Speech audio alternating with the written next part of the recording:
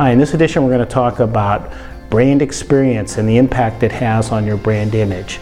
You know, everybody focuses on the tagline, the messages, and all the clever things we do to get people to try our products and services. There's nothing wrong with that.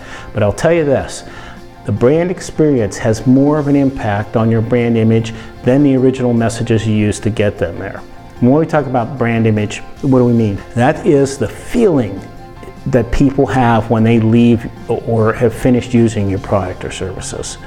And it's the adjectives they would use to describe your products or services.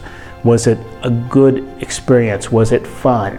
Was it filling if it was a restaurant? Was the food good?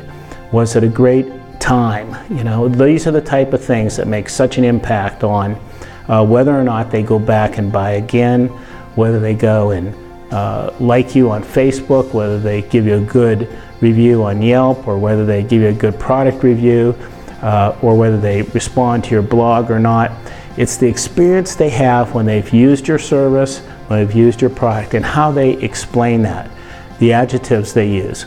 Now sometimes they don't verbalize it because it hasn't made so much of an impression that they want to, you know, jump and scream and yell.